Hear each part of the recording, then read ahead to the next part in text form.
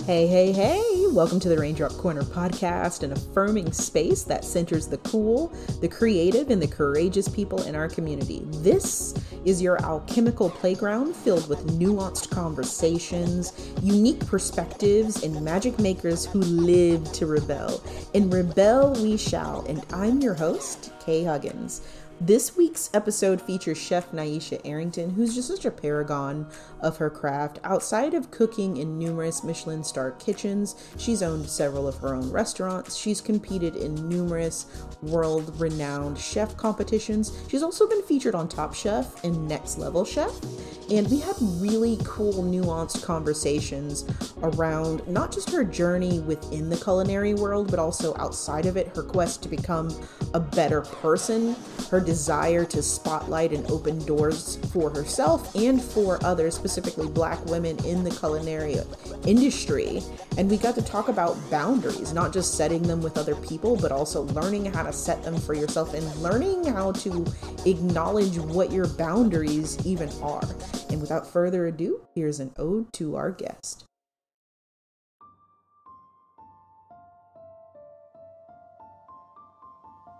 The sizzle made my brow raise, fall, and contort. Eyes fixated on the malleable and ever-changing surface of sustenance. Dizzying, electrifying colors mixing into a shade of darker foliage. The smell tickled my nostrils, evoking memory and studious control. Balance. It was in light, rich, and haughty textures that a chasm opened. Gravity tasting of citrus and herbs, and the fall was so sweet, a slap of cinnamon and sugar whirring me upright. Submission. The surrender gave way to lush forests with foraged treasures envisioning their fate before me. In the palm of my hand, funguses and fruits thrown into steam, reductions of gastric symphonies echoing a kind of song. Harmony. The buoyancy of confidence radiating from a woman with good teachers, steady hands and rich voices, smiles that could be stern and warm in a single glance, distilled down into endless layers of fire. Exploration. Cradled in the nest of edible canvases was me, the artist, clad in mental keepsakes, trinkets from those that embraced me with a well-met challenge. Black, brown, and white, all of us just glistening. Camaraderie. Tangoing so fiercely, running a race with intrusive thoughts and lived peers and lived experiences with hands outstretched for the willing. Those who would battle sensory eclectics on a plate. Mentor. All is the hunger here. All. My sated vessel full of, I am more than just what I cook. I am hunger working toward fullness, twirling in an endless veil of wondrous ecstasy. Wondrous ecstasy. I am finally committed to freedom. Today I have Chef Nyesha Arrington with me. I'm so excited to have you. I've watched you cook from afar for quite some time. You have a very colorful career in terms of things you've done, been very dynamic, from working in a variety of Michelin-rated restaurants to owning your own and also being featured on Top Chef and also on Next Level Chef. So tell me about you. What are some things that you're excited about nowadays? Yeah, well, I would like to say I'm honored to be here on the Raindrop podcast and pleasure to chat with you, Kay. Thank you for having me. Of course. Yes, so, as you mentioned, those amazing sort of bullet points of life, I think as anyone, sort of travels through life, you kind of start to like download life data, if you will, as you're living it in tandem. And so what I'll say, what I'm really excited about this year is I'm turning 40, so it's a big year for me. Okay. I think, yeah, and so, I think for me, life, I've really experienced it through the lens of a chef. And I would say these past couple years, just before the pandemic and lockdown, like 2019, started to, prioritize a lot more my health and wellness. So, I'm really looking forward to continuing down that path. I think, in the cooking world and the chef industry, for so long it was kind of like, work hard, play hard for in my case, for example, and just grinding at both ends, burning at both ends of the stick. And I think, that was also something in my 20s and 30s that I was like, just working really, really, really, really hard. And I think now heading into my 40s, it's like, I think it's like my plan is really just about working smart, Mm-hmm. and strategizing and executing efficiently. And also, I think aside from business, a life's not always just about the craft. It's about nurturing relationships, and I think early on, when I started out in my career, I wasn't always around for holidays and birthdays and family gatherings, and so I've really been trying to find time to slow down and prioritize hanging out with family because it's important, you know?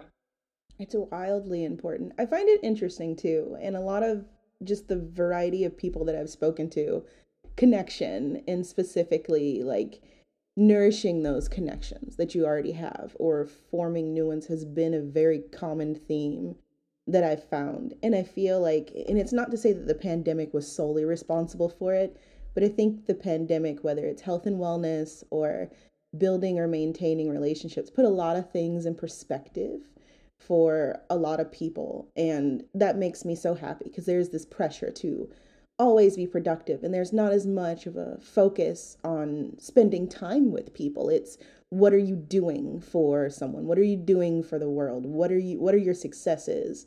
And it's nice to see that. I do want to ask you because watching you cook is definitely an experience. There's just so much concentrated verve that goes into what you do, and it feels like you're pouring every sense that you personally have into the dishes that you create.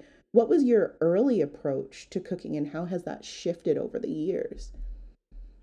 Fantastic question. Very spot on. When I'm cooking, especially when it's televised, people have a front row seat to my thought process, creativity, front and center. And yes, it is a very much a focused balancing act of like executing the thoughts in your brain, you know, executing technique, obviously deliciousness, and it's a really beautiful process. Yeah, so I would say it's not too dissimilar from my approach early on. I think just sort of how I'm built as a human being. I think anything that I really, want to excel at, I want to put in the work to understand what the root system is behind it, right? So Mm-hmm. like I'm gonna educate myself on it backwards, forwards, sideways, all around before I attempt it. So I think for me, early on, it was like all of the arts. Like I was always like painting and my parents put me like in pottery classes and like piano classes and like, martial arts and like, uh, all types of things, sports, played softball, soccer. And I think really all of these little like life experiences as a kid started to hone me to be able to, ultimately withstand the pressure, because cooking, yes, it's an art, it's a science, beautiful ballet, but it's also a lot of pressure. So I think being able to have those like team sports tools and being able to exercise my artist brain in other ways other than using food as the medium really set a great foundation for me to be able to control the thoughts, because I think it's really just about, it's almost like Jedi, it's like you're thinking about things before you execute, right? And it's a skill and you have to put those reps in. So I would say, my approach from being a kid to now being an adult, it hasn't really changed much, you know? I've just tried to get better. I love that, especially when you think about like the idea of competitively competing in something. You learn first what rejection feels like. You're eventually going to lose a game. It happens to everyone. You're going to learn what it's like to feel stress and pressure, but if it's something that you're passionate about, that helps drive you, right? So I really love that. And I did want to ask you because you mentioned this before. You mentioned that you embrace, on that note, feeling uncomfortable and failing upward as a way to grow. So, just because you've gone through all of these different things, tell me about some recent untruths that you've learned about yourself. I think the category that people say is like self help, but like I'm really big on podcasts. I love to listen to podcasts. I love to listen to audiobooks. I love to almost be like vulnerable, you know. And as you mentioned in the beginning, you know, people always want to say like, "What's your next big thing?" or like, "What."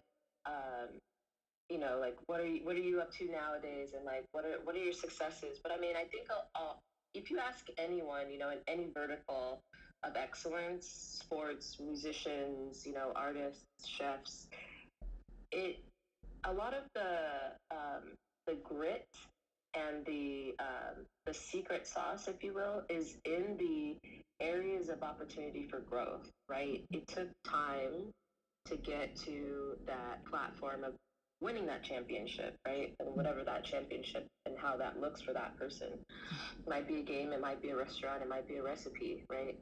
Um, and so I think how I was raised, like my parents, right? They taught me to be humble, you know, and I think martial arts was the um, first sort of exercise in that.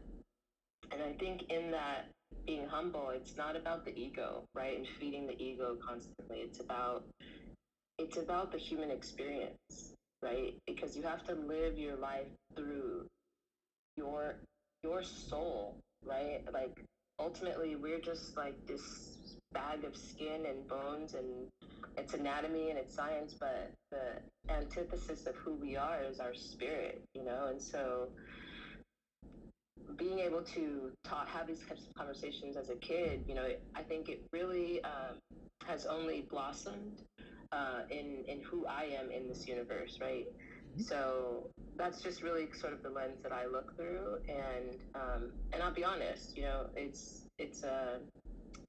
not the like easiest place to be, because like you have a certain frame of mindset, and it might not be the popular mindset, right? Because it's like it's a few more layers deeper, you know. When I think about how I approach things, I'm not only always thinking about myself. I'm thinking about a lot of the off-white matter, the gray matter, the charcoal colored matter, and the black. Now it's not just black and white for me, you know. I'm experiencing it through the senses, through so many different things, this myriad of of an experience. So it's an interesting thing to try to like put into words and articulate, you know, how my thought processes work. Um, but yeah, I would say, you know, living in that vulnerability is really where that champion mindset comes from, because I'm not afraid to put myself out there. I'm not afraid to lose that game, you know, because ultimately it's a life experience, right? Like there were like many people before me, and there will be many people after me, and I'm a blip, right, in this life existence. And you know, like why not just try to be courageous in whatever you want to try to accomplish, you know? Speaking to like you seeing things in varied shades, I see that from you.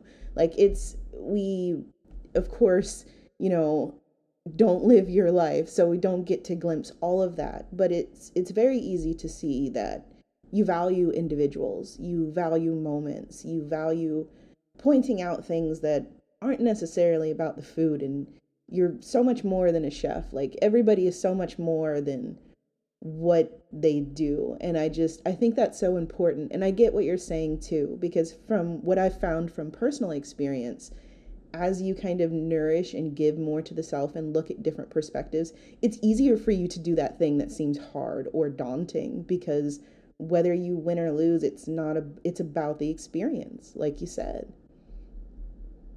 100%, 100%.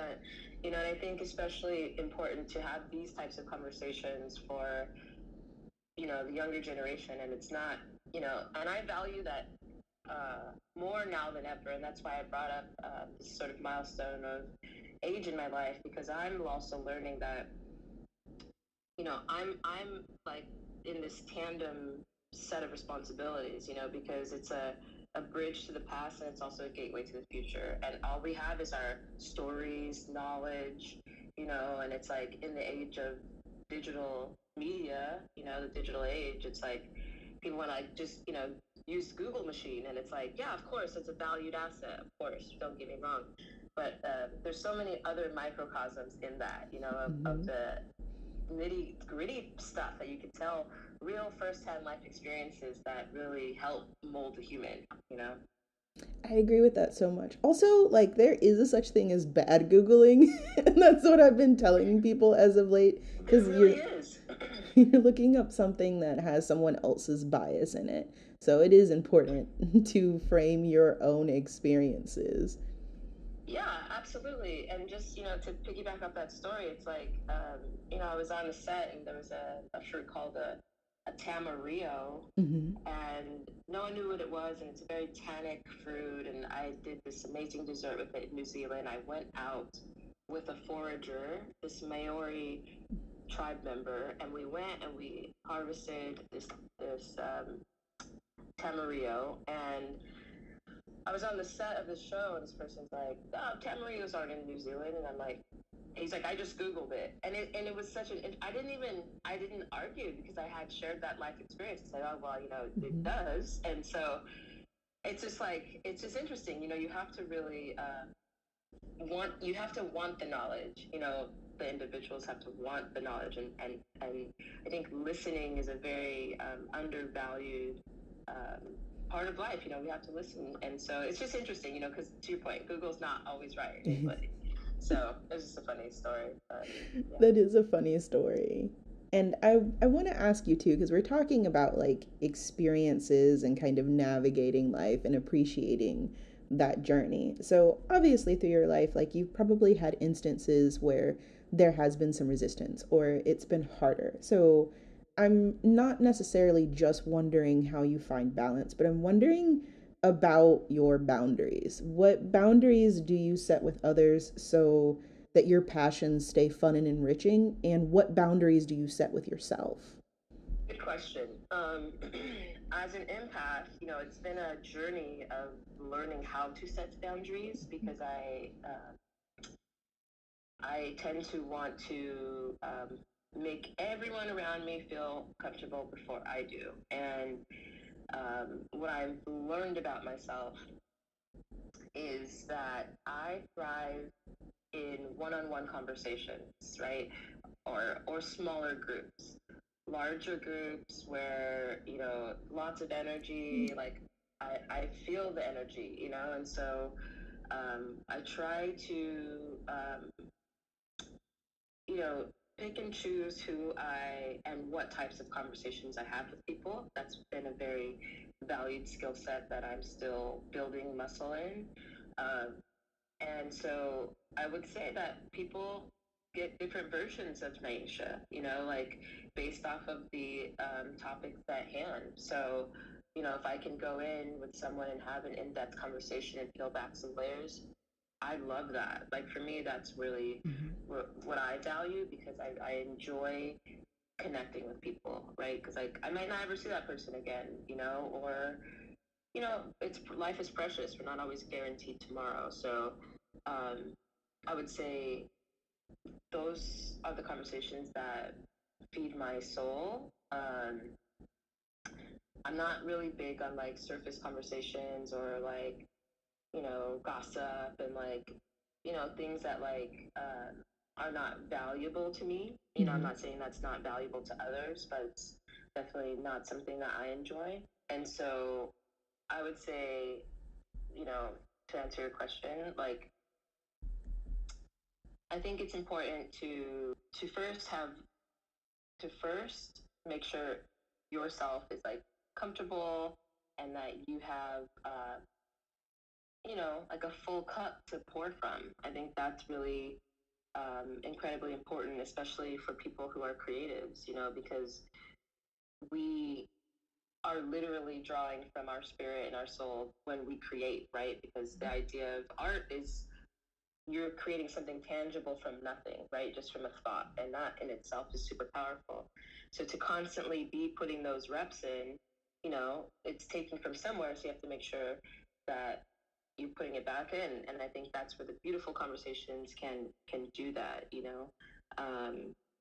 and so I think that's really where like the boundaries sort of come in, and learning that, it's taken me some time to get to this point to say like, this is for me, this is definitely not for me, and it's hard, being in kitchens and coming up, and in the kitchens, they're very fast paced, like intense, high pressure, and you have to really be able to have a good bandwidth and a good skill set and a good wherewithal about yourself before you can sort of kind of go into battle, if you will,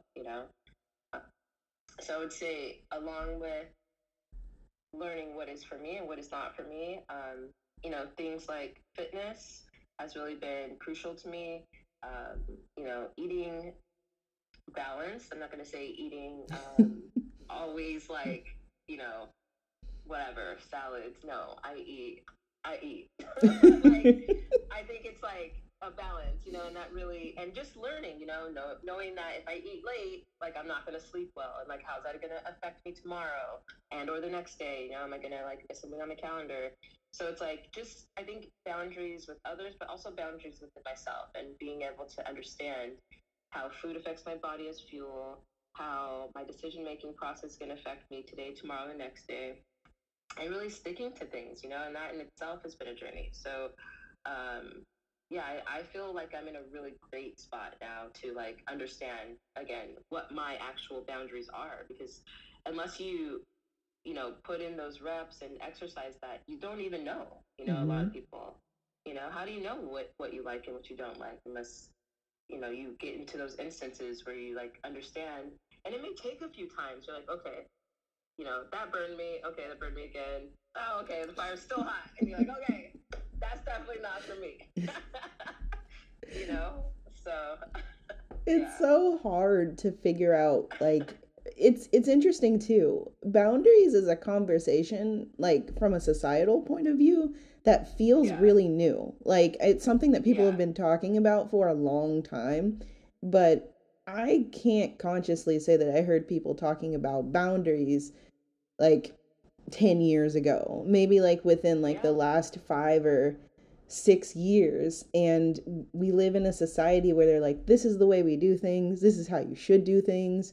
So when you do have boundaries, you're seen as not being a team player, or being too sensitive, or a lot of these stigmas that come along with it. And it's really nice to see people kind of embracing boundaries, and also, and to your point, like understanding your boundaries, which is a huge deal. Like I remember watching you cook on Top Chef for the first time, and you just have this sense of presence. And I get giddy whenever I see a woman chef, specifically a black woman chef, because there are more, but you don't see that very often. And it was just refreshing to see. So, in regards to your personal journey, from what you've said on other platforms, you were deeply inspired by way of cooking with your grandmother, and you align deeply with striving for your best effort, which you've expressed numerous times since we've started talking. So, what have been some elements of your food journey that you've struggled with, and how did you navigate those struggles?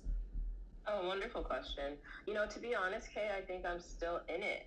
And I say that, and I'm not fearful of that, because I've started to open up and have conversations with other people in the industry, and what I've realized is I'm not the only one having these internal dialogues with myself, because to your point earlier, society, it's hard, man. Who am I? What is society telling me I should be?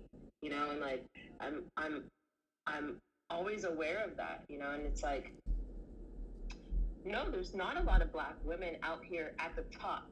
You know what I mean? And it's Mm-hmm. like, you see maybe in lower paying areas, or in fast food, but not in like fine dining, not in like restaurants, so I'm starting to see more of us out here championing these voices, and every time I see another Black woman, and it's not to say I'm not happy for other races or other genders. Of course, I'm happy that I just want to see everyone win, but specifically, um, I never, growing up, I never cooked next to a Black woman. Like I never saw representation in any of the kitchens that I was in, and that made me want to strive even harder to get into, open these doors. Even if I'm the only one, even if I'm first, and even though it's scary, like I I just have to do it, and so there's that side of it, and then it's like there's also this side where it's like I have an internal struggle with like, am I representing my culture's food enough? Because it's like society will tell me that I need to, cook a certain way, right? But what I can only do as Nyesha Arrington is draw from my North Star, right? My life experience, right? I'm born and raised in Los Angeles, right? We moved to the Antelope Valley when I was 7 years old. Like, I lived in I moved to Santa Monica. I went to culinary school in the year 2000. I've been here, it's 2022 now. So I've been here in the west side of Los Angeles for 22 years. My parents were born and raised in Inglewood, so it's like, and that, right, is by way of Mississippi. Like my dad's parents came from Mississippi, and then generations before that, Nigeria. So I haven't had those firsthand experiences of Nigerian cuisine, Southern cuisine. All I had is like what my parents and my grandma, being from Korea, what they showed me, But for me, I'm like, and I think that the reality is that there's varied layers in the conversation and dialogue in food, right?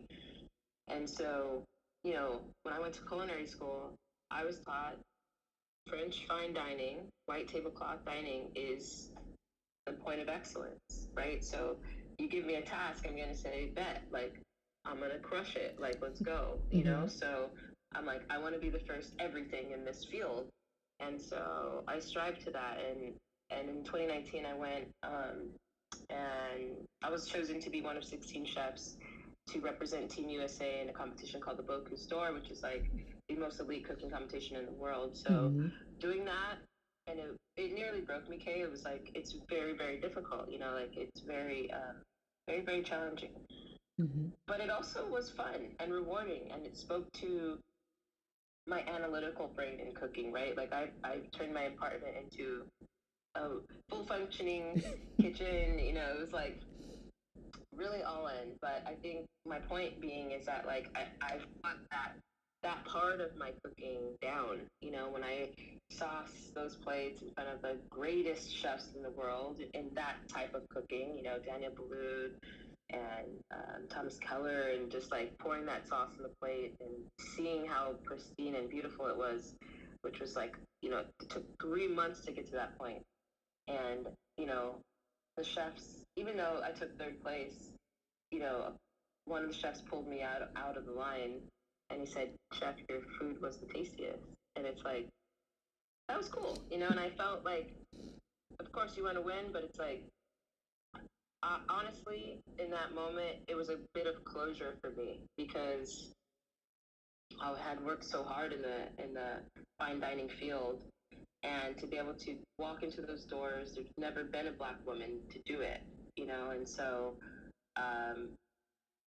it was, I remember getting in the car and just like sitting in the seat and just being like, wow, I did that, and I think I'm done doing that, like now it's like, what's the next what's the next page turn, and what's that next chapter look like, and I'm in that chapter now, right? So it's like very exciting.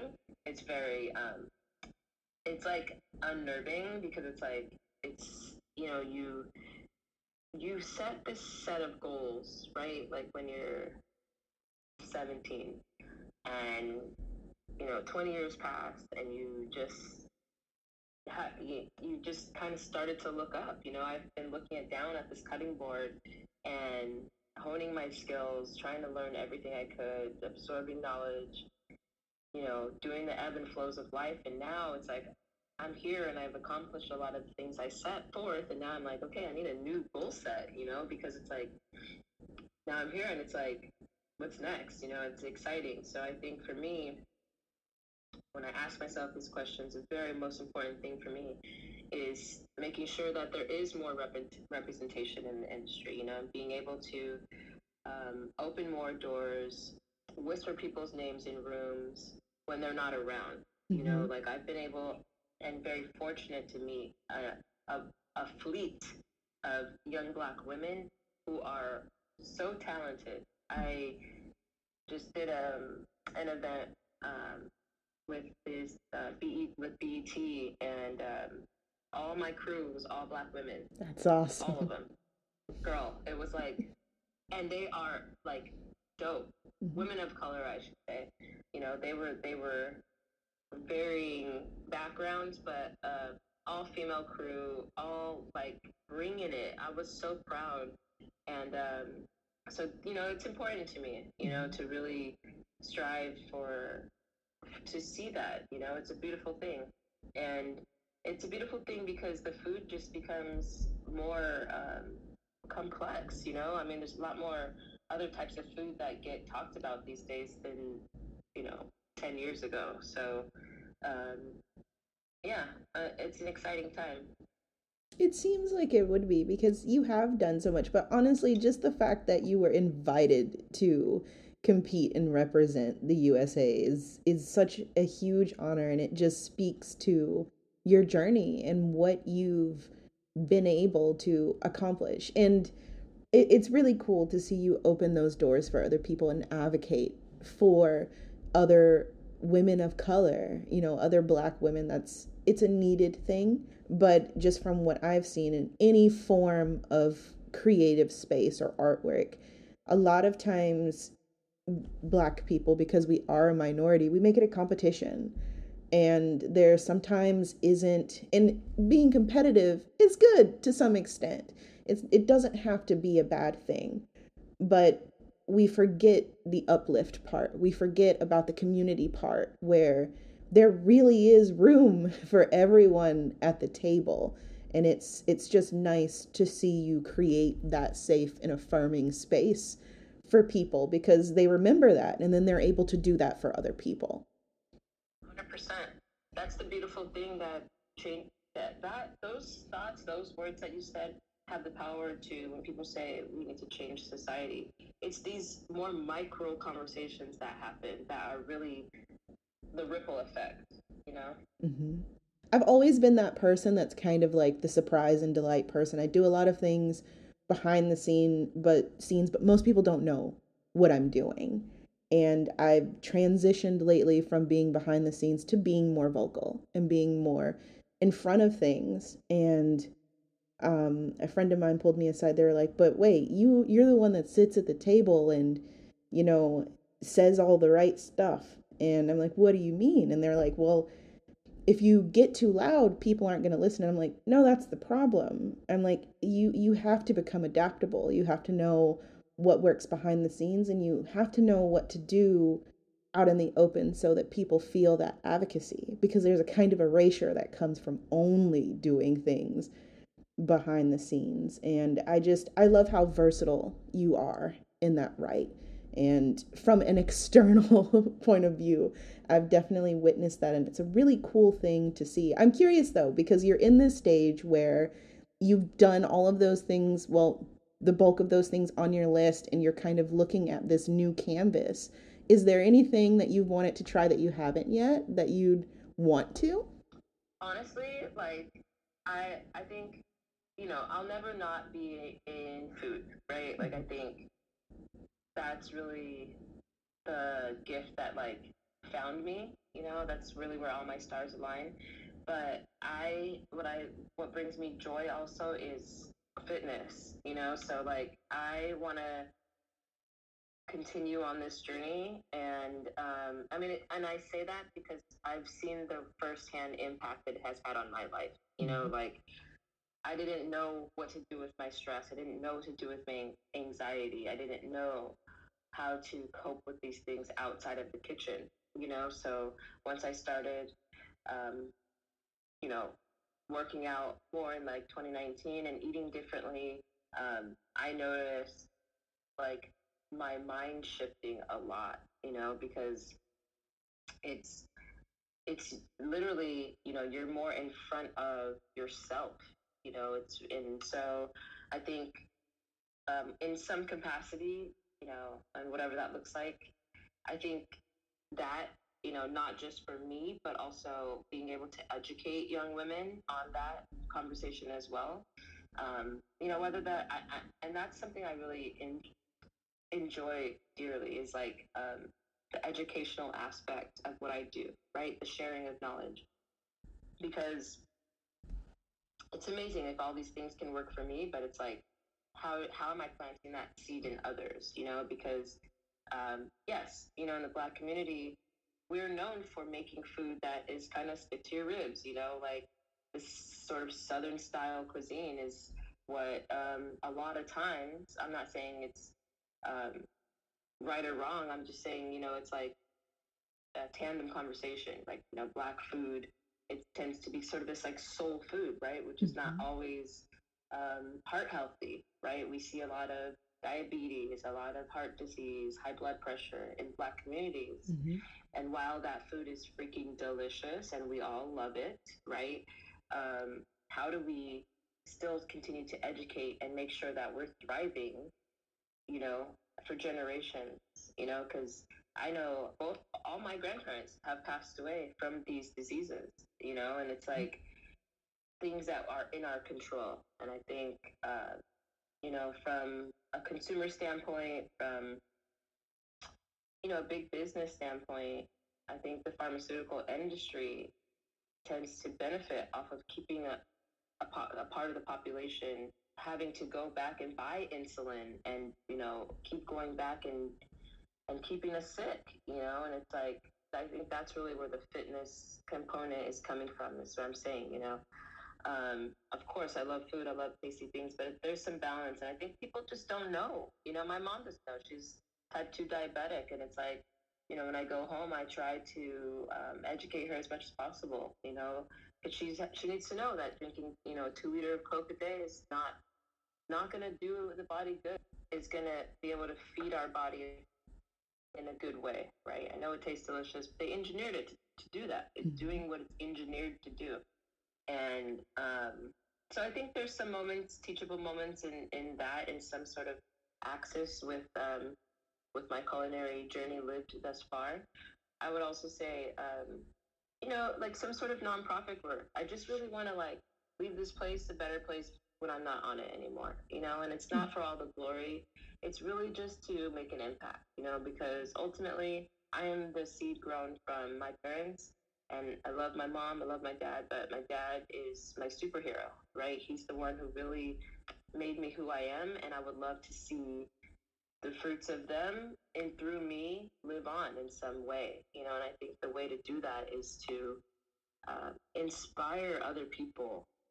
I think a lot of times, like, people, it's hard, man. Like, the societal pressure is freaking difficult. Yes, it is. And so I just, and I want to make sure people know that they're loved, that they can do it, whatever that is. I think that's so important. And I mean, just kind of bouncing back to the fitness or health component, you're right. There are a lot of people that just don't know. Speaking from personal experience, I knew like the preliminary things, like drink this much water and maybe eat some vegetables at points to kind of balance out your dinner. But it took me catching cancer twice to Wow. to even invest in my health and find out that I'm allergic to gluten, or find out how to make the dishes that I ate before without gluten, or my mom, for her to get, she got sick as well and learned how to do the same. And there's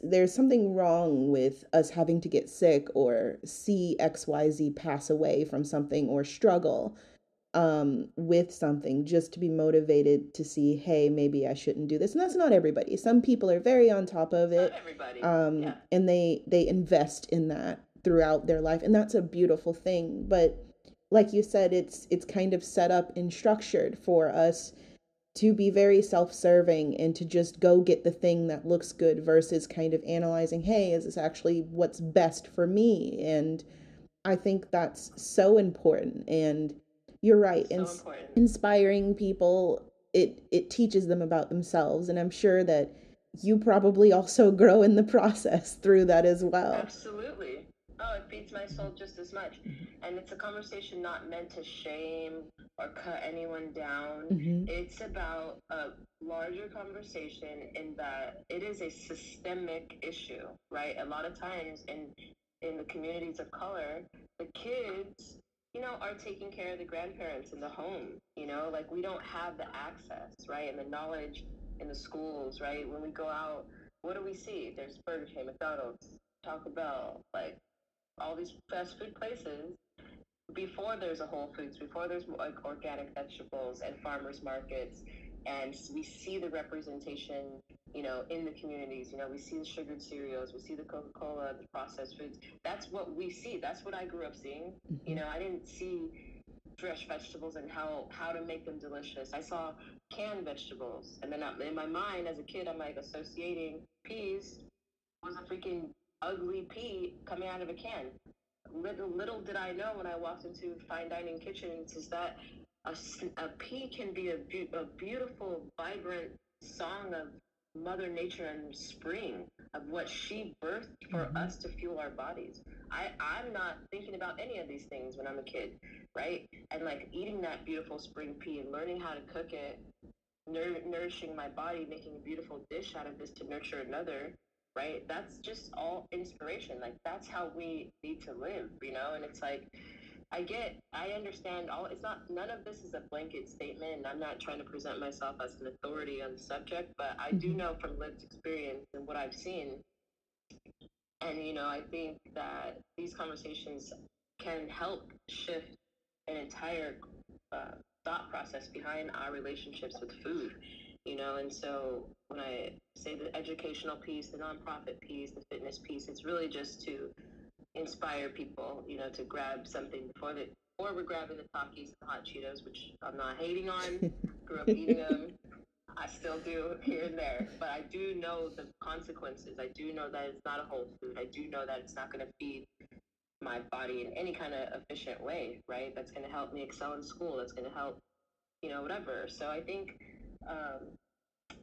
sharing the knowledge, because yes, like to your point, there are people out there that are, you know,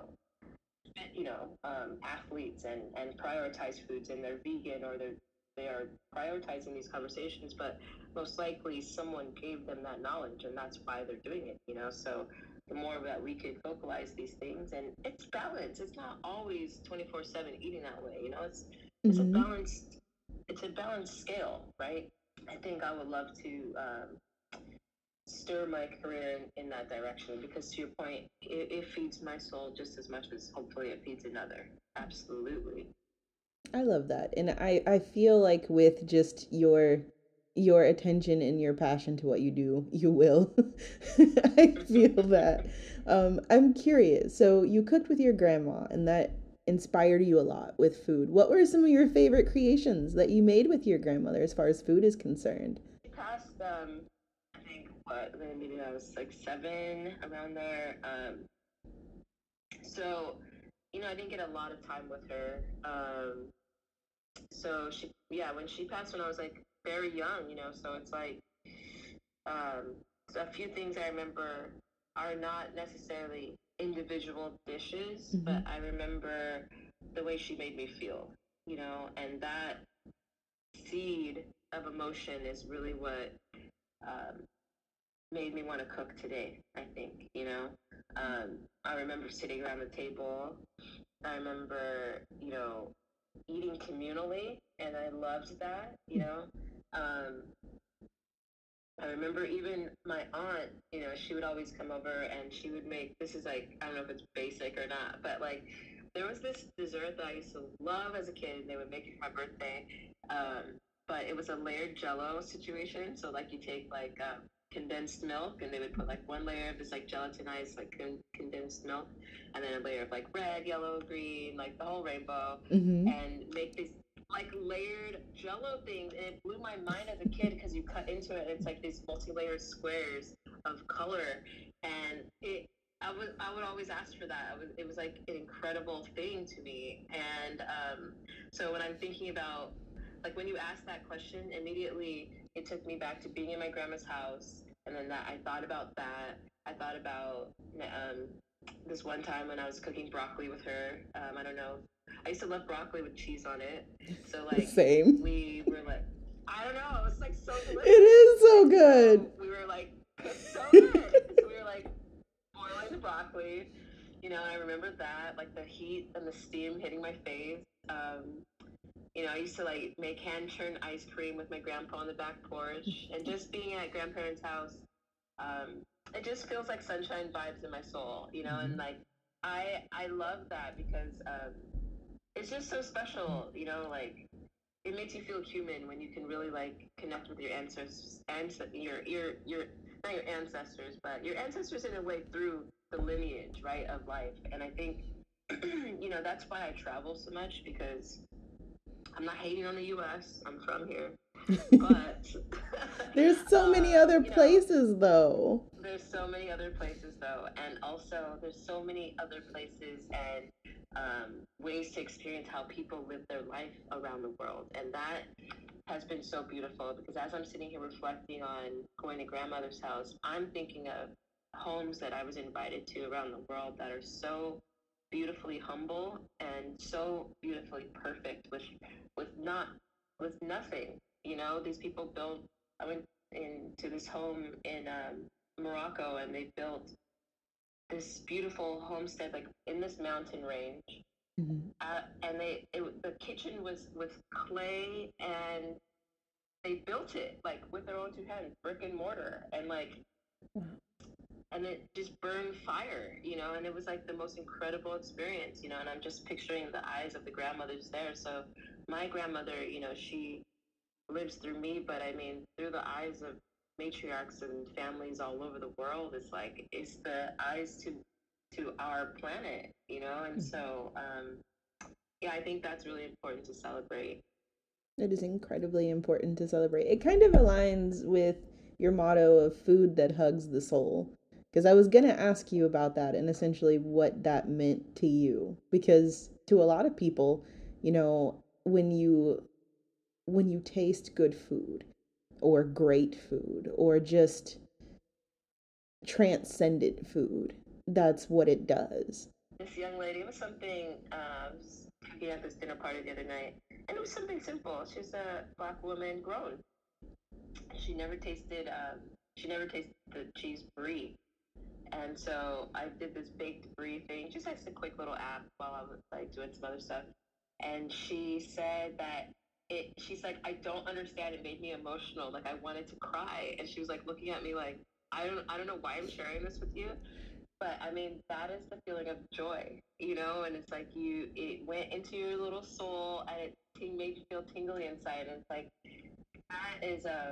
that is so beautiful, and so to be able to share that experience with someone is amazing.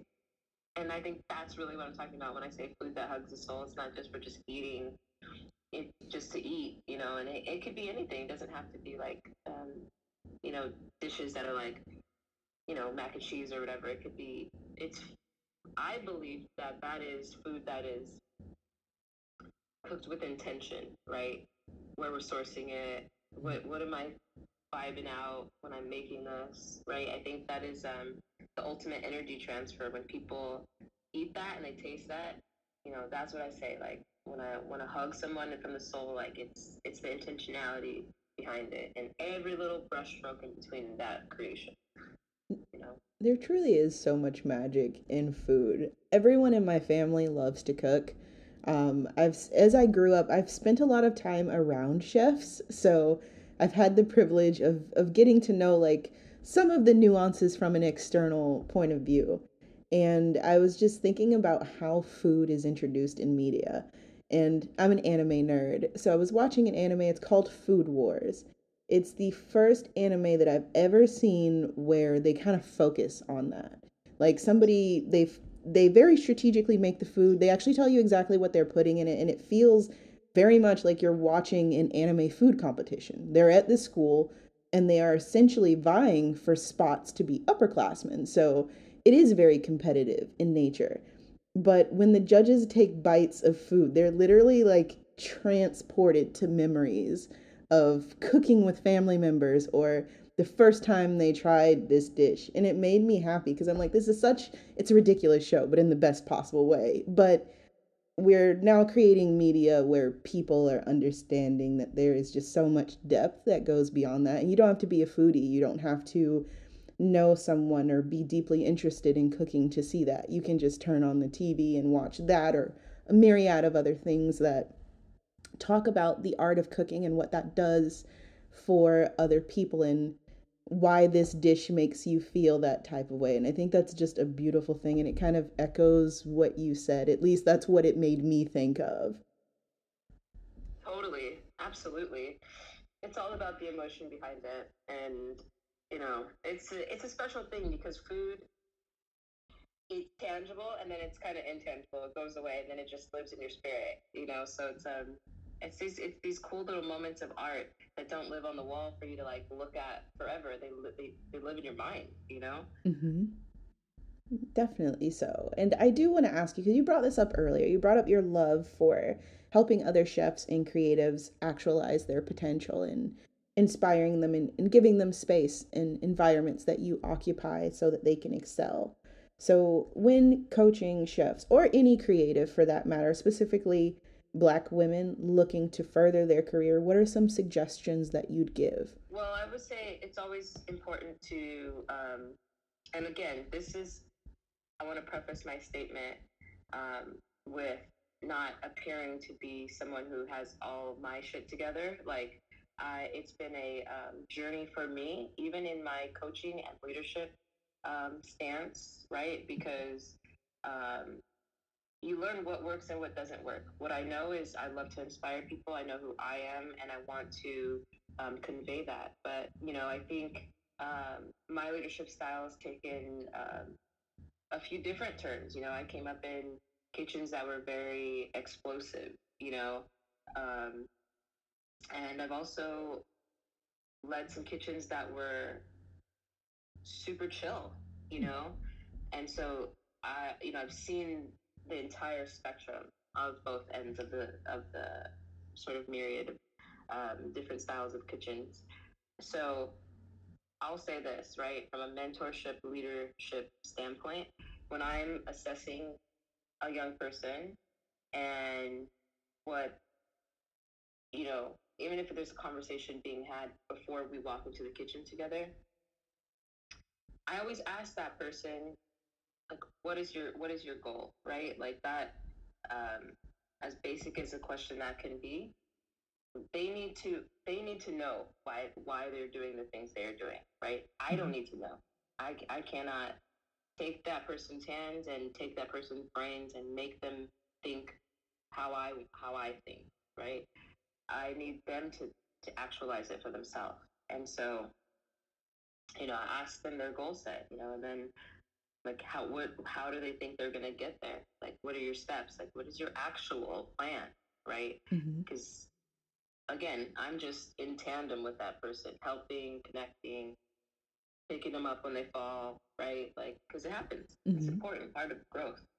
Um, so then it's like, you know, when we're in the kitchen, it's like, how is this person? It doesn't matter if you don't know how to cook a carrot. Like that does not matter to me, right? The skill set that person has. What matters to me is, do you know how to organize yourself first, right? Are you setting up your station with a bunch of clutter on it and, you know, with no intentionality, right? Or are you setting up your station and everything is in the place that you need it to be so that you can learn the next thing, right? Because how do we get to the next step if you cannot set your platform up, right? And that is the most important thing, right? It just setting yourself up for success. And I also look for the ability to listen, because I think a lot of people say they want a mentor, or they say that they want some leadership help, but disengage and undervalue the ability to listen and retain information, right? That is, I cannot exercise that statement enough. I think that is the most imperative, one of the most imperative things in taking on a mentor-mentee relationship, because that person who has lived experience is sharing knowledge coming from somewhere, and so it's imperative to listen. And of course, people are going to say, this is for me or this isn't for me. It's not about a dictatorship, right? That's not the point I'm trying to get across. The point I'm trying to get across is retaining the value of knowledge, right? And I think having a clear vision is important, right? So that you can reverse engineer your plan to get there. But yeah, when I'm in the kitchen, I think it's always important for people to feel comfortable. Like, I want nothing more, because I think I get the best out of people when they feel comfortable. Like I always, I don't know if breaking the ice is the right word, but I always, ask a couple personal questions. How's your day? How do you feel? Like, what are you into, these days? And just, I think that kind of helps people kind of put their shoulders down a little bit, and kind of come from a good place and understand that they're speaking, eye contact is really important, just making sure that people feel like seen, first and foremost. I think that's so important, right? And they know that I'm not talking at them, it's a we thing. So I think all of those little small, like, sort of acts make people feel like they feel safe. I think that's very important. And then I think once those sort of like small components are established, really you could go far. I think it's incredibly important. And like, pretty much what I heard you listing was, do you have SMART goals, which are, I believe it's smart, measurable, action oriented, reasonable, and then time centric. I do consultation work, and what you described is probably one of the biggest things that I run into when you're working with people. It's giving merit to the time that someone is spending trying to help you, and also being open to executing the things that you talk about, because I feel like there are people who are going to listen to it, but like you said, maybe not retain it, and people who are going to listen to it and use that to become better. And I think it's great that you provide that space for people, that you reach them and you want to connect with them and make them comfortable, because it seems from what I've heard and from what you've expressed, there can be a lot of high stress that comes from being in those environments, and it's good to have that. And Chef Nyesha, this has thoroughly been a joy. I have enjoyed speaking with you and getting a deeper glimpse into your world, and thank you for sharing that with me today. My absolute pleasure. It's been an honor, and thank you for providing the platform. Of course. And I will make sure that I link your socials as well, so that if anybody wants to kind of keep up with anything that you're going to do in the future, anything that you've done in the past, and just kind of look into the awesomeness that is your work, they'll be able to do that. And everybody else, until next time. A big thanks and even more love to all of our listeners out there. You are an integral part of this experience, and as I grow, so does this podcast. This podcast is in the process of an evolution of sorts. I've said this before, but this podcast started out as a way for me to break out of my shell, as a way for me to become comfortable with talking to people, specifically creatives, because when I was working at a technology company, we would often work with people who were artists of some sort, and I enjoyed talking to them, but I also found that it was harder for me to be social with people in general. And I started challenging myself to talk to strangers. Some of the people that I've featured on my podcast are definitely my friends, but most of the people that are featured on this podcast started out as a guest, and a lot of those individuals are my friends now. But I got to talk to people who came from different walks of life and had different perspectives, and in some cases the same perspectives as I did. But I've really grown so much through all of the people I've talked to and all of the experiences that I've had through doing this podcast. And with that being said, in just the state of our world, I want to evolve the podcast into incorporating heavier and more taboo topics, because I feel like it's important to have that kind of discourse and those kinds of conversations. So in the future, you're going to see roundtables on this channel. We've done one already centered around Dave Chappelle in his latest Netflix comedy special, but I want to incorporate more roundtables along those lines, but very structured, very organized. And yeah, it'll be heavy, but we'll also laugh, and we'll also have moments where, you know, we just kind of geek out together. Because basically I know a bunch of nerds, but I'm really excited for all of the cool things coming with this podcast. We have several sponsorships that I'm so excited to have going into 2023. I know I'm talking like the year is almost up, but it's September, y'all. Can y'all believe that? But I'm going to stop rambling now. As always, the Raindrop Corner podcast can be found on iTunes, Spotify, SoundCloud, and all standard podcast streaming platforms. Until next time, loves.